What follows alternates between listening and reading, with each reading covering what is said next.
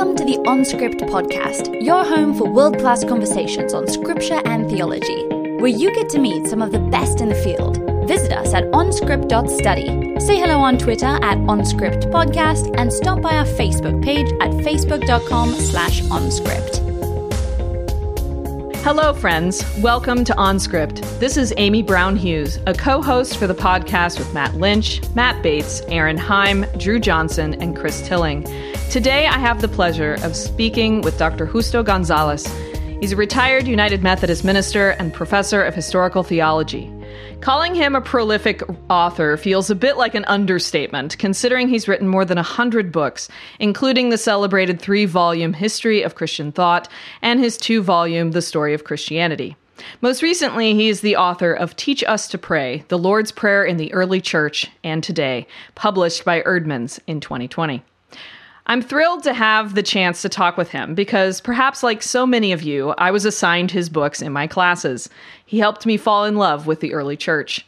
In addition, his book, Mañana, Christian Theology from a Hispanic Perspective, has stuck with me for many years, especially his articulation of what it means to responsibly remember the past. I'm deeply grateful for his work, as I'm sure so many of you are as well.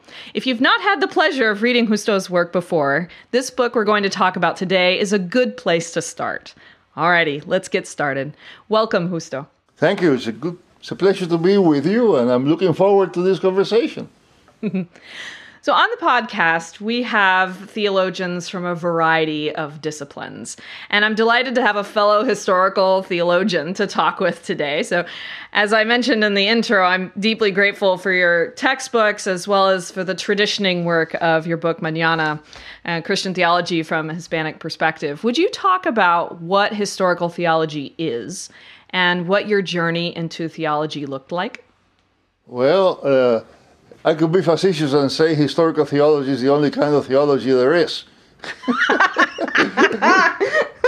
But let me tell you how I got into it, and that might give you some idea of why it is so important to me. When I first started studying theology, I had just arrived at seminary, and everybody was talking about Karl Barth, and you have to read Karl Barth, and I went to the library and got me the first volume of the Dogmatics, and I began reading it. And in the very first page, he starts quoting people that I never heard of. And as I kept on reading, I figured that I really couldn't understand exactly what he was saying except by knowing who these people were that he was quoting, what their position was, whether there was a place or context, and so on. And so I went into historical theology as a way of doing theology. In other words, I was not originally interested in history, I was interested in theology. And then I figured that the best way to do theology was to go at it historically. Theology, in many ways, it depends on what you understand by theology. If theology is speculation about God, you might do it out on your own.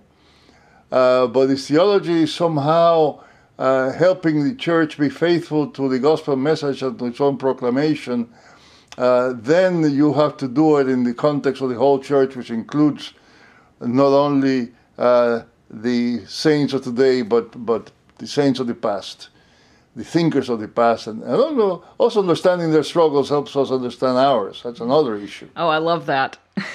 What moment or two stands out for you as being particularly formative for you on your journey as a theologian? Well, I think, first of all, the one I just mentioned, just going to the library and opening the Dogmatics of Barth and deciding that somehow I had to find out who these people were. I set the book aside and began looking at each of these people and finding who they were.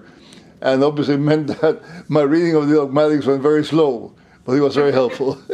I think the other point that perhaps, as I was thinking about that question, perhaps the other point that has been significant for me was moving from Latin America to the U.S.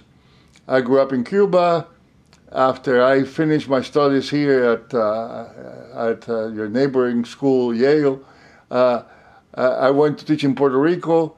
And then in '69, I came to teach in the U.S. And there was such a contrast in the nature of the church for which I was helping prepare leaders. that I found myself completely out of sync with the church of my students.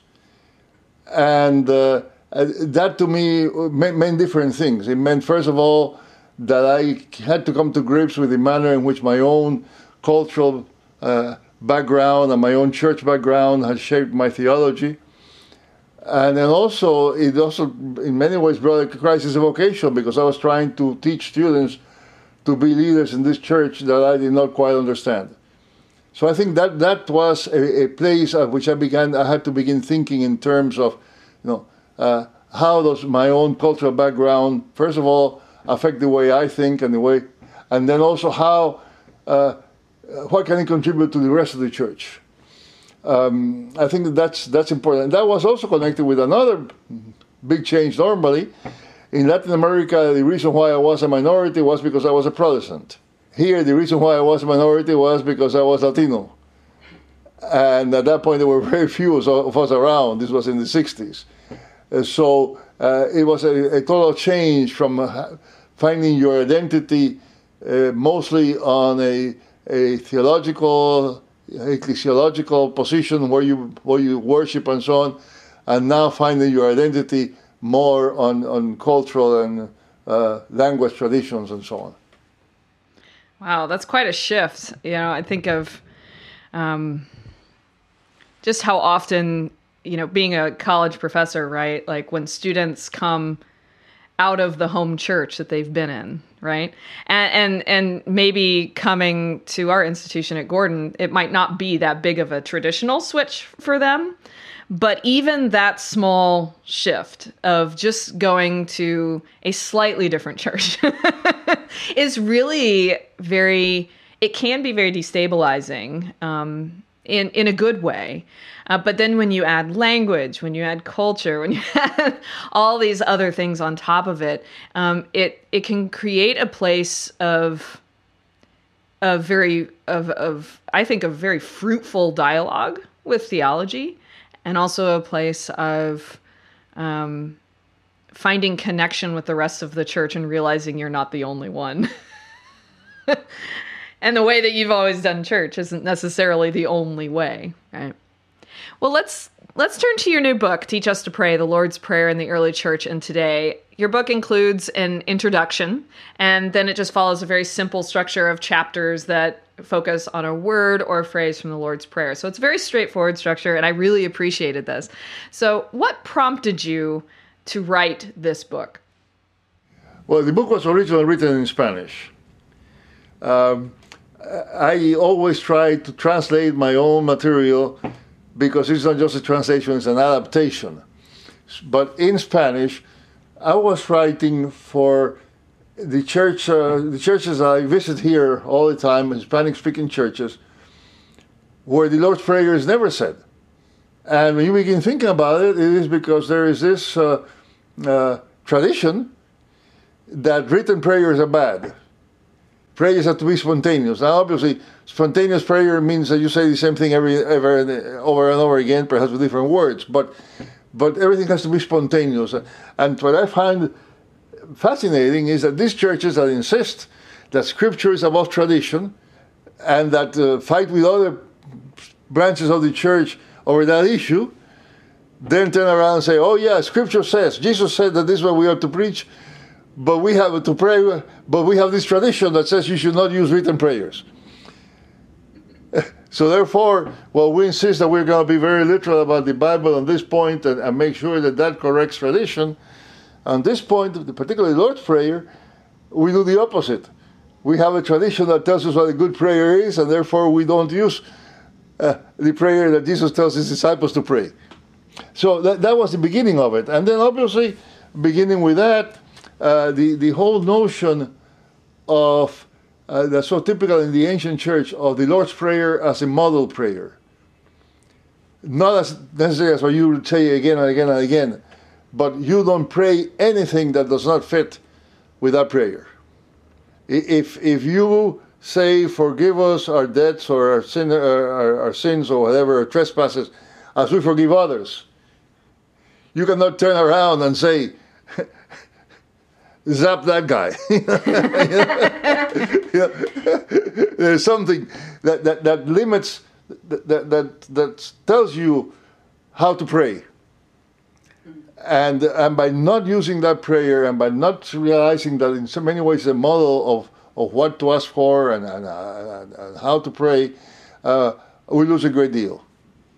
So there's almost a difference in a sense between drawing a distinction between a model prayer, like you say that the theologians of the early church did, and a formulaic prayer, which would be, I mentioned before we got on here that, my past being Pentecostal, I never said the Lord's Prayer growing up, and it was for the same kind of reasons. It was hesitancy, and I'm curious to know if some of the reasons that I experienced were very similar to what you've experienced, where the prayer is like, it's too removed. How can it actually connect with this particular moment in time if it's been around for so long and so many people pray it?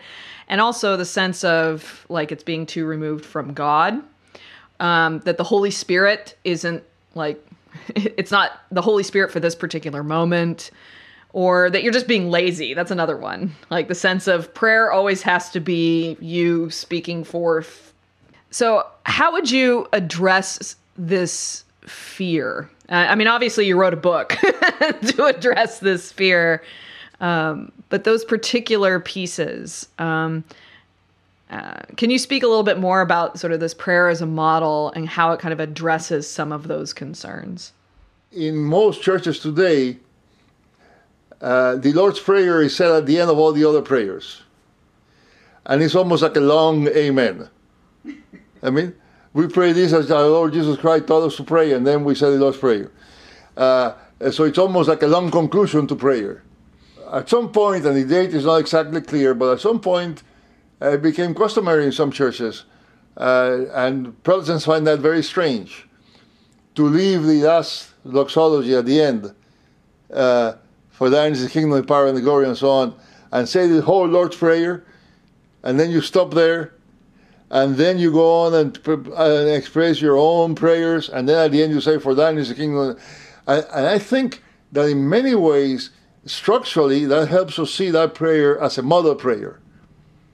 In other words, if I say, give us this day our daily bread at the beginning, now I cannot say, give me that Cadillac that I want, even if other people go hungry. You see? So I think that there is a value in thinking about it, not as a formula, but as a checklist. Yeah? Whichever way you structure that in your worship, but use it as a way of understanding of a checklist of what we ought to pray for and how we ought to pray. Yeah, sort of a sense of guardrails, right? Like where if you're going outside of this, then you're running into the kinds of prayer that is not good. And obviously you demonstrate the centrality of prayer and specifically the Lord's Prayer in the earlier centuries. Could you give us a snapshot of what prayer looked like in the early church? How did they pray? When did they pray? In what way? With whom? Well, we don't know a whole lot. It's clear, obviously, that the early church followed the hours of prayer of the temple. You find that in the book of Acts repeatedly. There are certain hours that were specific hours, and they were basically, approximately what today we'll call 9 o'clock in the morning, noon, and 3. It is not clear to what degree Christians followed that. We have 3 different texts of the Lord's Prayer. One is, as everybody knows, in Matthew. Another one is in Luke. There's another one in the Didache, which is an early Christian document. And that one says, after saying the Lord's Prayer, he says, you should pray 3 times a day. Now, it doesn't say that these are particularly the same times as everybody, but it probably does. And I think part of what's happening here, you have a church that's scattered. And I think this may be helpful for us today now with all this COVID pandemic and so on. You have this church that's scattered, and this person is a slave someplace, and that one is cutting stone over there, and that woman is over in the fish market. But you know that at this moment, everybody prays together. And we have lost that. We have so much emphasis on personal devotions. You find your best time, and it may be 6 o'clock in the morning, and it may be 9 o'clock. But just a sense that somehow we are all praying at the same time, even though we are scattered. And I don't know how we restore that, but we have lost that. And I think part of what that early church did was to use these hours of prayer as a way of connecting while they could not connect. I'm reminded of an experience I had, and I don't know if this is really relevant or not. You can cut it off later if you want to. But visiting a church in China that had been closed all during the Cultural Revolution, and asking these old people, how did you manage? And they said, we couldn't meet. We couldn't even meet in homes. We couldn't talk to one another. But every Sunday at worship time, we all walked in front of the church and we nodded to one another. And we kept the church going for years that way. And it seems to me that sense of being connected is part of the beauty of having a prayer that we know we are all praying. And if we can do it at the same time, even better. But I don't think that that's feasible today. But there was something in the early church that made that important. Well, it sounds like this sort of resistance to, I mean, of course, private devotion is important, right? Because we each have our own relationship with the Holy Spirit. We're each a temple of the Holy Spirit. But especially in, a context like, the United States now, and, you might have one's own cultural conclave that has sort of a resistance to the very heavy individual emphasis. But at the same time, that draw towards that is very intense, and it's almost like we've done so much work on that end that we have eradicated a lot of those really important connections that we've needed. Like the idea that you can do Christianity as just me and my Bible. I tell my students, and they get a little bit get a little shocked when I tell them. I said, just you and your Bible is not Christianity. It can't be. It can't be. That's not how this works. And go into this big conversation about the body of Christ and how how a body without a hand, without all this stuff, just like Paul does, right? But this sense of connection. If we haven't figured out how important that is by now. Just think about this. How much of the Bible was written to be read in private? How much was written to be read in the presence, in the assembly of the people of God, be it Israel, be it the church? The epistles of Paul were not written to be read in private. Even Philemon includes greetings to other people. So I'm not saying that they should not be read in private. Definitely we should read Scripture in private. We should use it for devotion, certainly. But something is lost when we don't have that common reading. And a couple of notes about that. One is that I think that is in the downside of the printing press. Before the printing press, the place where people couldn't have manuscript, most people didn't know how to read. They had to go to church to hear Scripture. And therefore the reading of Scripture had a certain central place in the life of the church. Once you get the printing press, everybody has a Bible. Now I can read the Bible at home. And now you go to church services where perhaps somebody reads one verse and preaches on it. And that's about as much as we get. Obviously, that's an exaggeration. But can we recover that sense that Scripture, when read in community, gains a dimension that it tends to lose if we read it only in private? And I think it may be that may be one of the positive results of the present situation. Mm-hmm. People are realizing that church by Zoom is not quite church. People are realizing that having the whole day on your own to meditate and to pray and to think is not quite the same as gathering every once in a while with the community to pray together, to share concerns, to dream dreams and so on. And so I think that part of what may be happening as a result of all this is that we will once again come to understand the importance of the others, of being a community, of having other people around us. That's a really good segue into getting into the first section of your book when you focus on the hour of the beginning of the prayer. And you talk about this distinction between why in your private devotions do you still say our instead of my, right? And you follow that up with a really lovely reflection on the priesthood of all believers. So let's stay with this communal conversation a little longer and talk about the communal nature of this prayer specifically.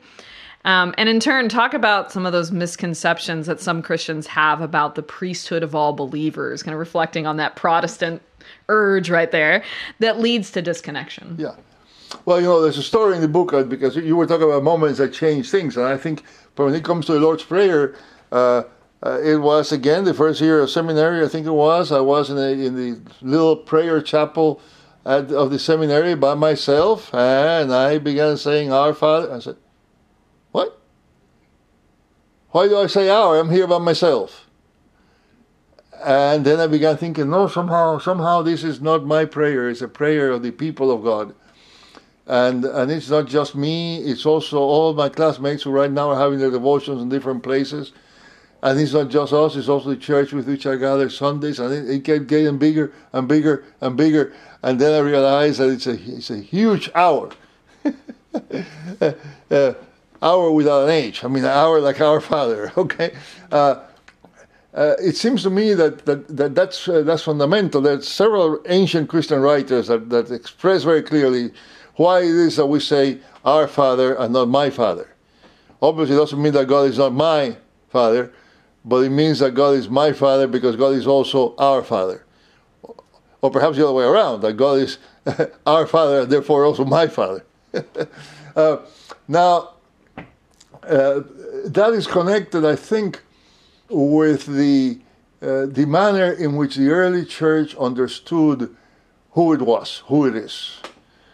The church was very convinced that it was the fulfillment of a prophecy, a promise made back in Exodus 19, you should be to me a priestly people. And the church considered itself a priestly people, meaning by priest, somebody who presents the people before God. So one of the main tasks of the church is to be this priest, this priestly body that brings the needs of the world before God. And that is why, well, several things. That is why in the early church you had an important prayer that was called the prayer of the faithful, quite often was called the prayer of the people, where you begin, you have already prayed in praise of God and all that, but now you say, these are the things we bring before you. And that is not just for the sister or the brother who happens to be ill in the church, a person whose child has, all that is very important, but it is for us, for the whole church, for the whole world, for the emperor who persecutes us, for whatever people are doing us evil. So it's the embodiment in prayer in many ways of forgive us our sins as we forgive those who sin against us. And the church, well, that's one thing. The other thing is that church, that prayer took place usually just at the beginning of communion. In the early church, people who were not baptized in any church, but not baptized, were not allowed to partake of communion. They were dismissed at a point in the worship service. The first part of the worship service was where they studied Scripture, they learned together, the baptized and not baptized, also getting ready to be baptized, also were curious, whatever. All those people were there, and they have the exposition of Scriptures and praise and prayer and all that. But then comes the second part of the service, which is communion. And communion begins with that prayer. And the people who are not baptized yet are not part of that prayer because they're not yet part of the priestly people of God. Now, when I was growing up, My understanding of the priesthood of all believers was, I don't need a priest because I'm my own priest. I can go to God directly, and I can tell God whatever I need, and that is true. But that is not what the priesthood of all believers means. What the priesthood believes of all believers means is not just, not even primarily, that we are each our own priest, but we are each and all together a priesthood for all of us, all of humankind, and perhaps even all of creation. So that the creation that is groaning in travail through our prayers addresses God and expresses the pain of that travail. Well, there's so many things that could be said. That prayer, again, when you had a baptism, usually baptisms were done on Easter, the night between Saturday and Easter morning. People had just been baptized, and the first time that they go to be part of communion, for the first time they are part of that prayer, because now they are part of the holy priesthood. Now I'm not advocating that we completely copy all that. I'm just saying that is a different view of the mission of the church that we very often forget. And again, a view that is very important today, because today there are many things that the church uses to do that it cannot do, and sometimes we because we don't understand that's priestly mission of the church, we think that if we are not meeting, we are not being the church. And it may be a time when we can say, okay, we cannot meet, but we can pray. And we can pray as a we. We can pray together. We can say, Our Father, even if we are separate. And I hope that that's another thing that we will learn from the present circumstances. I hope so too. I found your section where you explained what it means to call God Father really helpful, and all the gender considerations there. Would you just talk about that briefly? Because I know that as a minister and as a professor, you've probably come across students who are not quite sure about this, and especially as an early church theologian, all the conversations of what does it mean for God to be Father, right? God is not Father like humans are Father. But in what way, right? So I found your section very helpful. So if you would talk about that, that would be great. Let me begin by confessing I haven't read it. Because very often when I finish writing something, I am beginning to write something else, and so I haven't read it. But let me just say a couple of things about that. I think first of all, we have to understand that languages are different in nature. In English, you only use gender when you mean physical sex gender. We have we don't have a book is not masculine or feminine. Now, a horse or a mare or a person, a man, a woman, a husband, a wife, a nephew, niece, we use those. But in every one of those cases, we mean a particular gender. Many ancient languages, including Greek, and Spanish to this day, and most Romance languages to this day, you have genders, and everything is of a gender. In Spanish grammar, you have 5 different genders. That's another issue, but everything has a gender, and so the word person is always feminine. The word father is always masculine, but when I came back home from school with something that said it had to be signed by what you in English would say by one of the parents, in Spanish you say by one of the fathers, because my mother was one of my fathers. Grammatically it makes no sense to you, but that's the way. So I'm just beginning to think that there's different ways of thinking about gender. In Greek, when you say brothers, you may very often mean brothers and sisters. And I had an argument with a colleague who used to teach years ago, or you now teach, who said that was not true. And I brought to him a passage from Herodotus where he speaks about he says that in Egypt, the brothers married each other among the pharaohs. I know it doesn't make any sense. The land would have ended very quickly. So now, that's one thing. The other thing is I think that we have to be wider in our sense of different people's experiences. I can understand where a person who has been abused by a father will find it very painful to call God Father. But then I have a very good friend, a Latina nun, who tells me that her father was drinking all the time and was abusive. They had to hide when their father came home because they were afraid of being beaten. And then when she was told that she had a Heavenly Father, to her that meant, I really have a father like everybody else and even better than anybody else.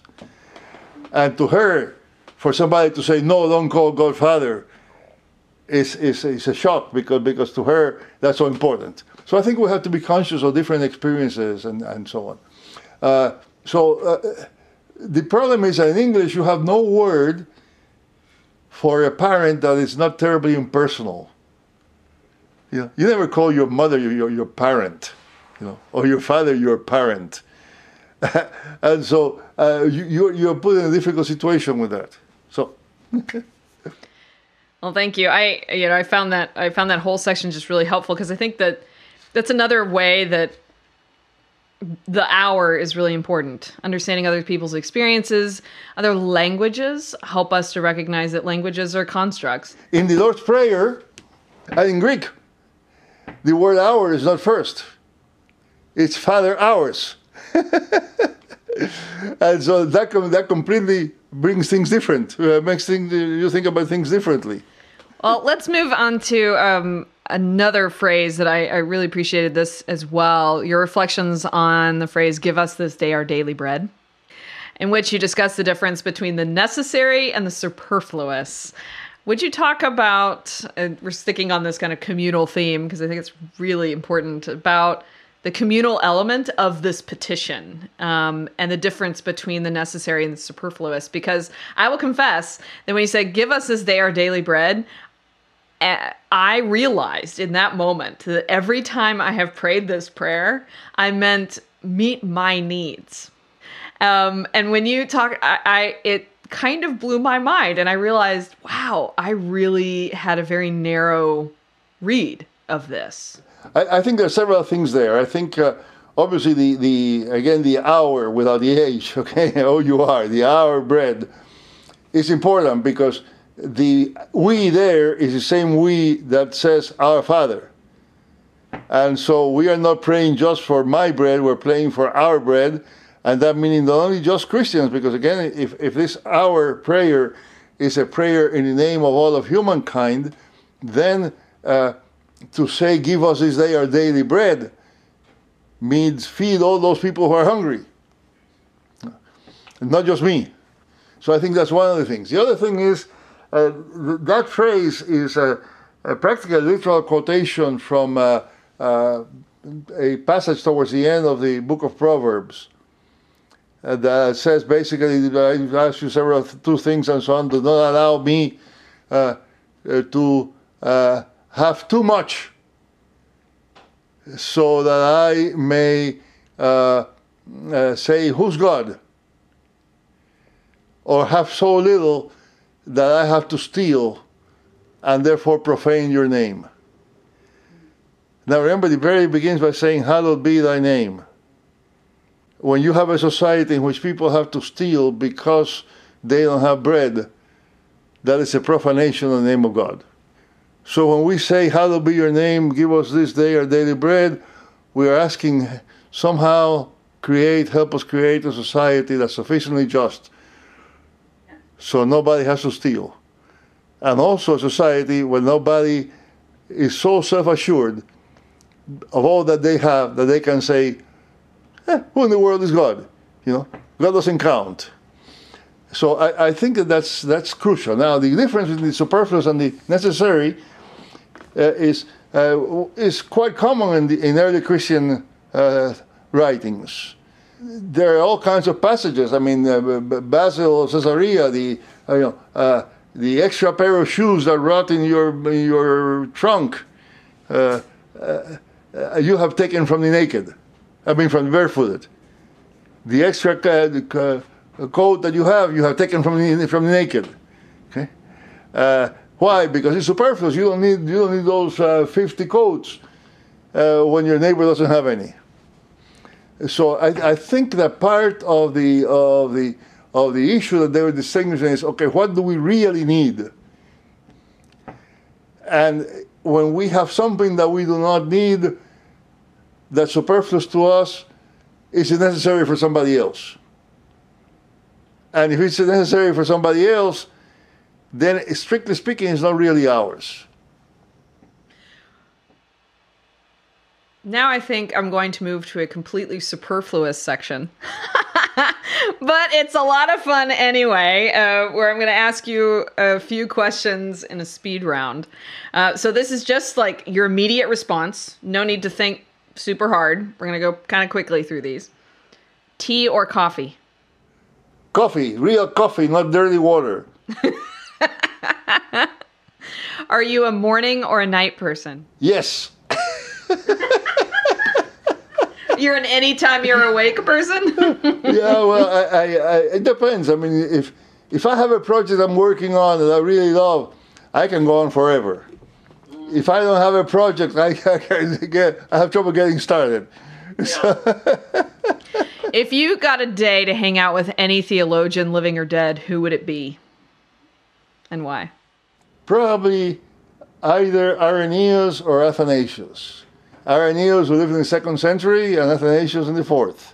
So then you can join Athanasius contra mundum. I bet he'd be very interesting. The only thing bad about them is neither Irenaeus nor Athanasius drank coffee. They miss out. What is your favorite holiday tradition? My favorite holiday tradition, Christmas Eve. Roast pork with lots of garlic and sour orange juice and oregano and all kinds of other stuff. Black beans. Oh, you're making me hungry. And a crowd, which obviously this year we will not do. I know. Well, you know, we can hope, right? What would you say? I know this is going to be a really hard question. What is the most significant book in theology in the last 50 years for you? That's a difficult one. That's a difficult Notice one. it's not necessarily one you like, but just very significant. I think the most significant development, I think, is the recovery of eschatology. And therefore, I think that perhaps moments theology of hope, in a different way, some of the things coming out of Latin America in the same direction. But the whole rereading of eschatology, not as a matter of fear, but as a matter of hope. Oh, good answer. What do you do to relax besides write another book? Let me tell you, my wife has repeatedly says that I never had an unpublished thought. And I tell her that I have many an unthought published. To relax, well, right now my favorite relaxing is just walking out in the yard. I mean, it's the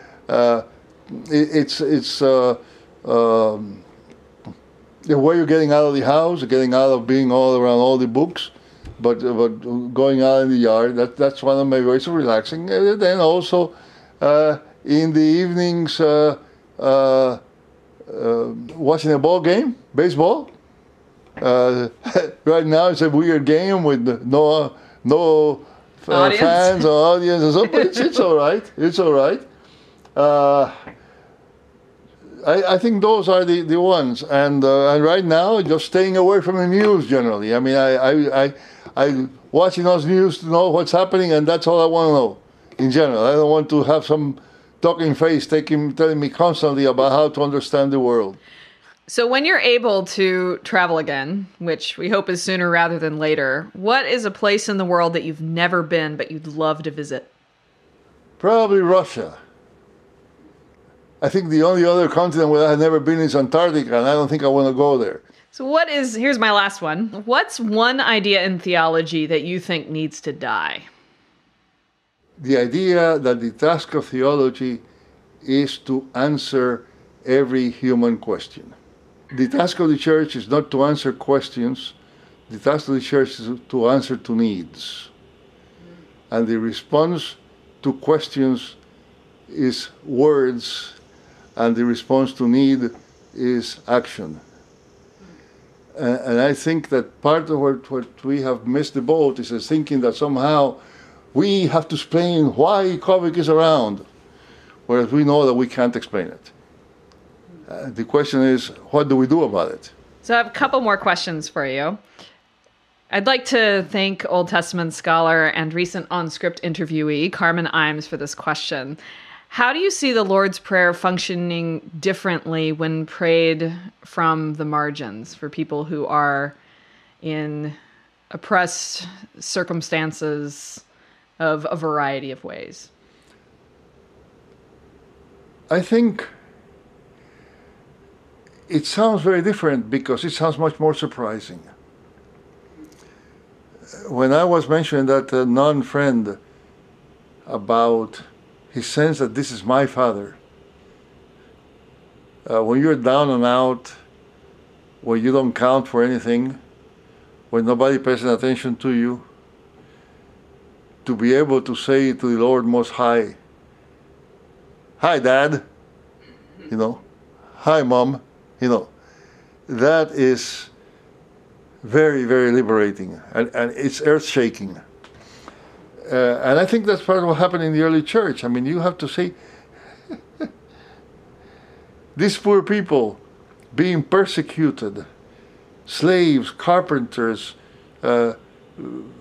women who were held in practical servitude, fearing the emperor and all the authorities, being able to say, "Our Father," and to be able then, because of that Father, to pray for that emperor who is destroying us, and still be able to pray for them. Which I think would be very good if we sort of thought about that also in terms of the present political situation throughout the world. So I think it'd be good to end on one of the final petitions. Thinking, I thought about this. It's like, I'm going to move this question to the end, and especially when you mentioned Moltmann earlier, I think it's a good one. What are we asking when we pray, "Let your kingdom come"?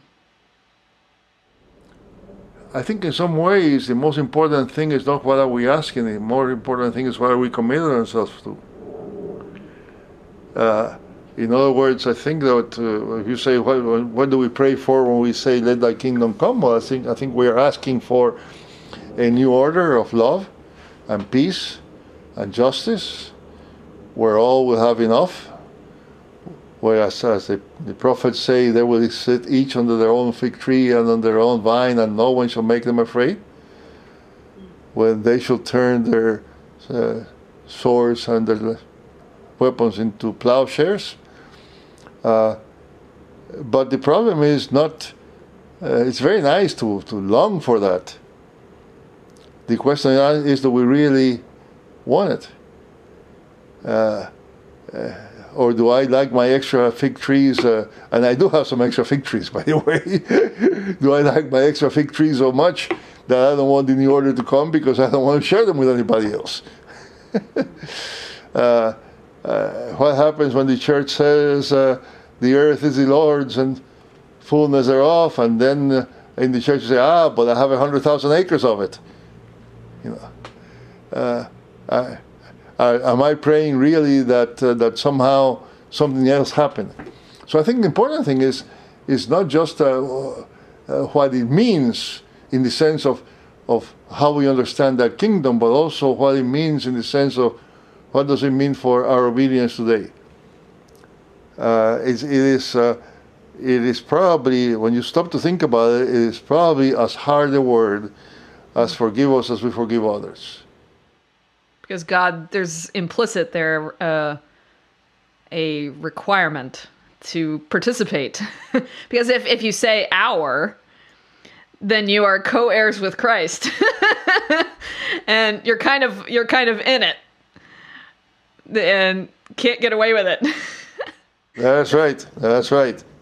Well, what a delight it was to talk with you, Justo. I really enjoyed our conversation. Well, it's been a pleasure. Thank you. I'm glad to know you, even though it's through Zoom. I feel when I go out in the street and I see people without a frame around their heads, I would not recognize them. So this is your host, Amy Hughes, with OnScript. We've been enjoying a conversation today with Dr. Justo González, retired United Methodist minister and professor of historical theology. He has written Teach Us to Pray, the Lord's Prayer in the Early Church and Today, published by Erbmans. You can find a link to his book on our website, onscript.study. Thank you for joining me today, friends. You've been listening to OnScript, delectable conversations on scripture and theology.